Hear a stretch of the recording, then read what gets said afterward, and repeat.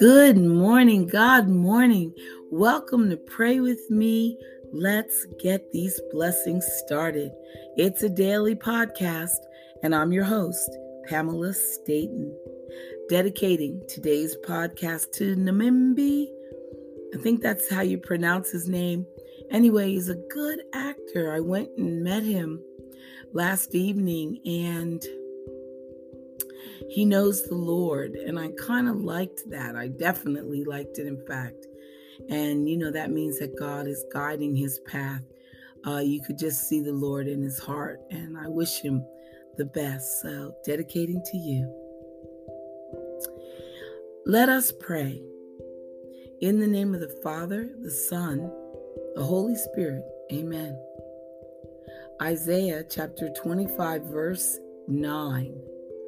Behold, this is our God. We have waited for him, and he will save us. When people don't listen, remember Jesus. When tears come, remember Jesus. When disappointment is your bed partner, remember Jesus. When fear pitches his tent in your front yard, when death looms, when anger simmers, when shame weighs heavily, remember Jesus. Listeners, remember the eyes of God that wept human tears. Amen. And now to pray a litany of prayers from Commanding Your Morning. Gaze up to heaven and pray with me. Father, cause my will to work in perfect harmony with yours. You have put the seeds of transformation in my mouth. I will not let circumstances convince me that you are not able to meet my needs today.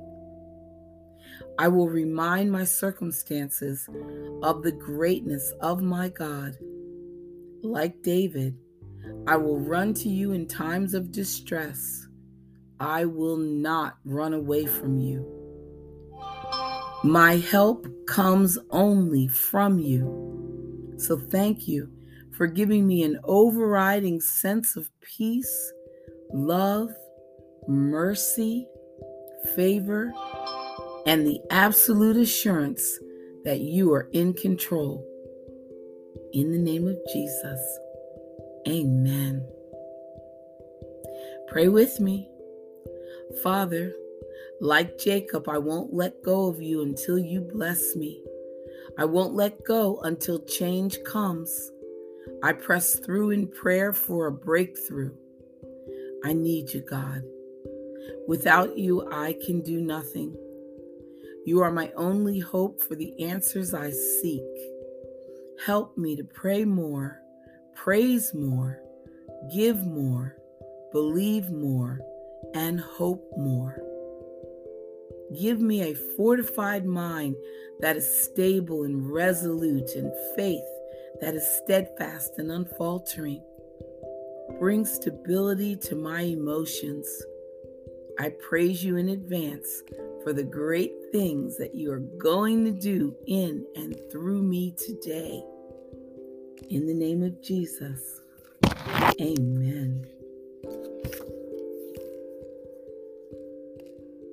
I am your ambassador representing your kingdom in the earth. I pray from a place of victory because you have already conquered the enemy. When I pray in your name according to your word, my request is as good as done. I just need to wait for it to manifest. Thank you, Father, for giving me authority in your name, authority that empowers me to defeat the enemy and overcome every obstacle. In the name of Jesus, amen. Father, I draw close to you through prayer. I listen for your instructions, and I pray that your will come into the earth. But the point of prayer is not merely to accomplish the mission I've been assigned, but also to fellowship with you. Thank you for showing me my unique purpose as I spend time in your presence. In the name of Jesus, amen. And Matthew 6:6, here's what I want you to do. Find a quiet place, secluded place, so you won't be tempted to role play before God. Just be there as simply and honestly as you can manage. The focus will shift from you to God, and you will begin to see His grace. Amen. Listeners, to a certain extent, learning to pray is a trial and error experience. On many levels, prayer is as simple as opening our hearts to heaven and telling God how we feel. But it's also sublime. A lifetime spent in prayer will never be monotonous unless we pull back and stop growing in its practice. It is a unique journey that God has designed for each of us. That is not to say that we can't learn about prayer from one another. Otherwise, what would be the point of writing all the books and reading them and reading books on that topic? But if all you do is read books, you will never really understand what prayer is all about. And I can tell you, you have to experience it for yourself to understand it. Pray with me. Father, let me never complicate prayer or turn it into a religious ritual. My strength today comes from getting quiet before you, telling you what's on my heart, and then listening to hear what is on yours. It is so simple, and yet it is the most important thing that I will do today. Thank you, Father. Thank you for hearing and answering prayer. In the name of Jesus, amen. Stay right there, listeners. We'll be right back with some more prayers.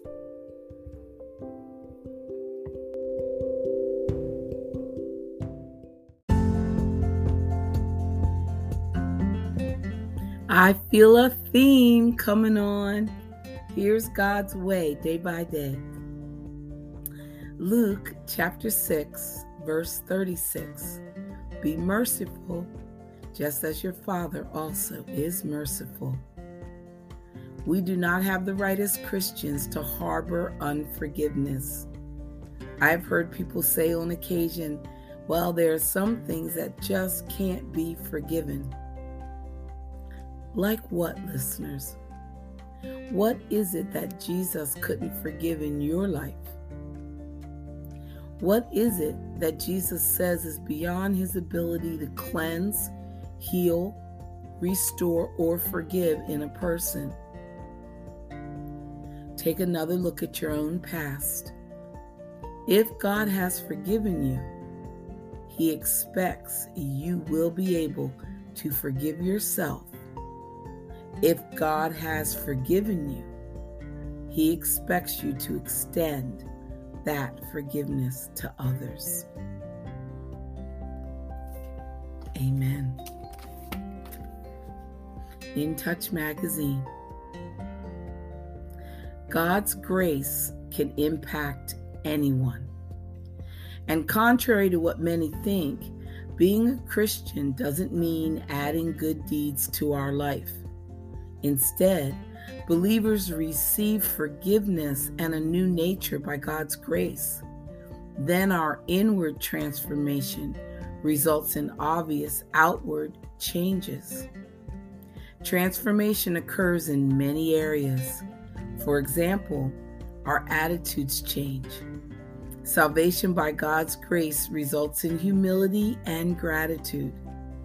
Out of thankfulness for this undeserved free gift flows compassion for the lost and a desire to share the gospel with them. Experiencing God's forgiveness also results in a longing to serve Him. This doesn't need to be in a formal church setting. We serve God by loving others, helping those in need, and then telling people about Him. While there are still natural consequences for our sin, God offers us forgiveness and redemption through Jesus. He made a way to restore our broken relationship with Him. What's more, our Father transforms our lives so that we will become more like His Son and reflect His heart to others. Amen. Beautiful, beautiful. And then when I go to my Bible, my Charles F. Stanley Bible Principles, you ask the question, how, Lord, can I avoid bitterness? Well, listeners, the unfortunate fact is sooner or later, all of us will run into someone who feels anger or bitter toward us. Well, what should you do when you find yourself the object of another's bitterness? How should you respond to someone's red-hot anger that is aimed straight at you? Responding to bitterness with more bitterness leads only to a combative and even explosive-only situation. So what should you do? Number 1, tell yourself the truth about the situation. What happened? How did the situation unfold? Are you really at fault? It may be that you can't entirely reconstruct the event in question, but you try your best to honestly recall what led to the outburst. Number 2, you want to listen carefully to what the bitter person is saying. Bitterness and anger are usually the offshoot of deep hurt. Say something like, "It seems that you are really upset. Can we talk about it?" Even such a simple question may help to diffuse the situation. Although you may not be able to uproot the bitterness in someone else's life, you can stop it from taking root in your own heart by asking God to help you understand why this person feels the way he or she does. Number 3, anytime you come under personal attack, it is very important to recall God's personal love for you. You may have made mistakes, but that does not change the Lord's feelings about you. Ask Him to encourage you through His Word. Number 4, ask God to help you respond with His love and grace and to protect you from angry attacks. In Psalm 64, we read how David prayed for God's deliverance from the attacks of an embittered enemy. He wrote, "Who bend their bows to shoot their arrows, bitter words, that they may shoot in secret at the blame." At times, the angry person will attack by turning others against you with their accusations. You should not fear their venom because God protects and vindicates His people. Listeners, bitterness is a much deeper and more complex reaction than a simple expression of quick anger. It is a satanic stronghold, and it needs to be faced in an honest manner. God tells us to be aware lest any root of bitterness springing up can cause trouble, and by this many become defiled. When you find yourself the target of a bitter accusation or hateful personal attacks, pray for God's protection. That's all. Ask Him to give you wisdom in dealing with the other person, as well as a healthy perspective on the entire matter. Your reaction to the assault is the most important issue with God. Your reaction to the assault is the most important issue with God. Hear me. Therefore, be firm but loving in what you do and say. Amen. Whew. All right, I need to hear God's purpose for my life. So stay right there and we'll be back with God's purpose for our life.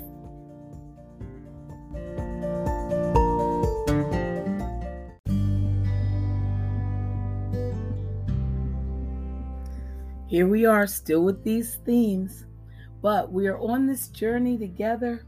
So let's roll up our sleeves and just get our instruction. Ephesians chapter 4, verse 32. Be kind to one another, tender-hearted, forgiving each other, just as God in Christ also has forgiven you. Hello. Perhaps you've noticed that it's possible to attend church every Sunday and profess Christ, yet not be able to express His love to others on a daily basis. Sometimes it's easy to embrace the intellectual aspects of Jesus' love, but quite another thing to let that love flow through you to a needy world. What's important for us to realize is that one of the primary hindrances to the expression of His care can be traced to unforgiveness. Often when we're wounded, we may be tempted to build a wall around our hearts to protect ourselves from more pain. Unfortunately, that ultimately isolates us from others and imprisons us. Thankfully, we know from Scripture that Jesus came to set the captives free. And He does so not only through the divine pardon He's given us through the way that He empowers us to forgive others. Listeners, Jesus will enable you to forgive those who have wounded you deeply if you are willing to accept His provision. So don't remain entrapped by resentment. Ask Jesus to help you root out the bitterness and experience. Root out the bitterness and that experience. Forgive those who hurt you and allow the love of your Heavenly Father to flow freely through you, in you, all around you. Jesus, give me the strength to forgive and let your love flow through me. Amen. Oh boy, listeners, you see that forgiveness just seems to be the last of the shackles that we need to shake to be truly free to love God the way He loves us, right? Okay, trusting God day by day. It says you don't have to burn out. Mark chapter 2, verse 27. And Jesus said to them, the Sabbath was made on account and for the sake of man. Are you excessively tired all the time? And even after sleeping, do you wake up feeling tired all over again? Well, you may be experiencing some of the symptoms of exhaustion and what is commonly called burnout. Long periods of overexertion and stress can cause constant fatigue, headaches, sleeplessness, gastrointestinal problems, tenseness, a feeling of being tied in knots, and an inability to relax. Some other signals of burnout are crying, being easily angered, negativity, irritability, depression, cynicism, scornful mocking of the virtues of others, and bitterness towards others' blessings and even their good health. Burnout can cause us not to exercise self-control. And when this happens, we will no longer produce good fruit in our daily lives. Burnout steals our joy, making peace impossible to find. When our bodies are not at peace, everything seems to be in turmoil. God established the law of resting on the Sabbath to prevent burnout in our lives. The law of the Sabbath simply says that we can work 6 days and rest 1 day. We need to rest and worship and play. Even God rested after 6 days of work. He, of course, never gets tired, but He gave us this example so that we would follow the pattern. In Exodus chapter 23, verses 10 to 12, we find that even the land had to rest after 6 years, and the Israelites were not to plant at all in the 7th year. Well, during this rest, everything recovered and prepared for future production. Today in America and all around the world, listeners, almost every business is open 7 days a week. And some of them are even open 24 hours a day, 7 days a week. When we make ourselves available at all times, we are in danger of burnout. Listeners, people today are quick to argue that they cannot afford to take a day off. But I say, and God says, they cannot afford not to. Amen. Listeners, trust in Him. Some people feel guilty anytime they try to rest, but that guilty feeling is not from God. God wants us to live balanced lives. And if we don't, we open the door for the devil to bring some kind of destruction. Oh, yes. Trust God that your resting time is just as available as your working time. And I know I'm preaching to the choir, but take that as a good note. Wow.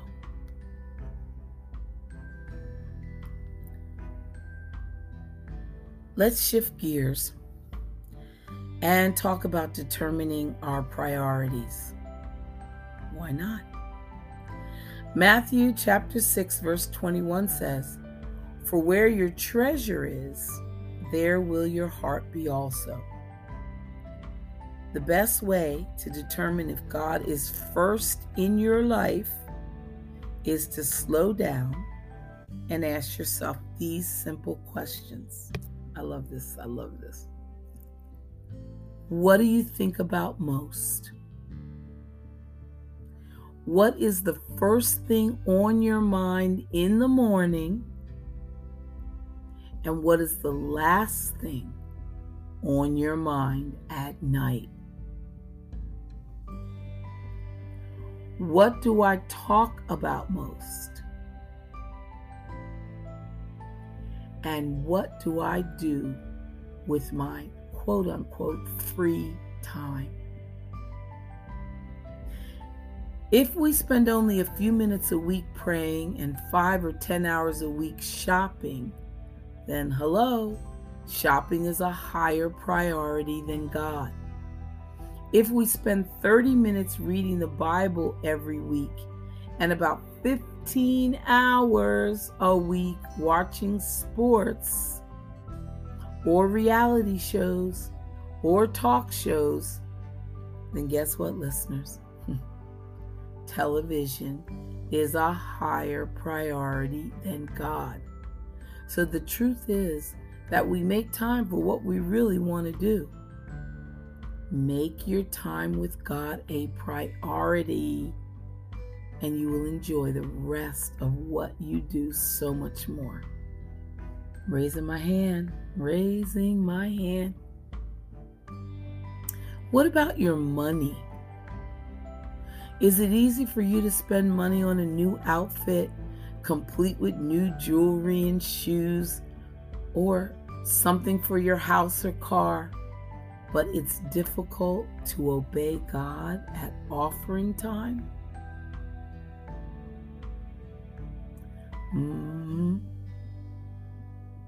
Do you find it easier to spend money on eating out than on Christian teachings and music that could feed your spirit?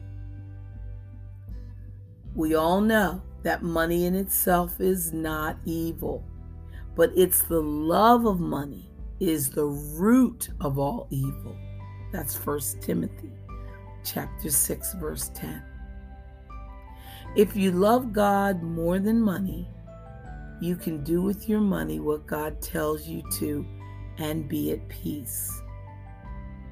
However, if you love your money more than God, then you're probably going to get upset or act like you didn't hear him when he asked you to do something with that money that you don't want to do, such as help somebody who's in need.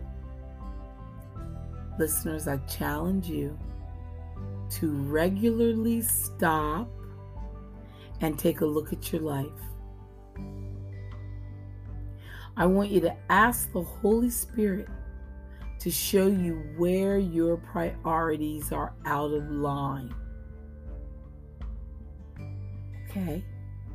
Then follow his conviction to motivate you to seek a deeper relationship with God. Trust in him. If you need to adjust your priorities, do it today. Start today. Trust God and make whatever changes you need to make in order to keep God first in your life. He's got to be first, listeners. Think about all we said today in the podcast. Rewind, re-listen if you have to. But you're on the right track. Stay on course. We are getting closer and closer to godliness each and every day. Thank you. Thank you so much for coming to pray with me, because we all just got our blessings started. Our God is awesome and he keeps his promises.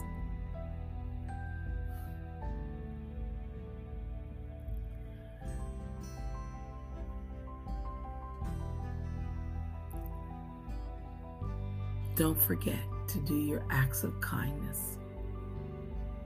Bye for now.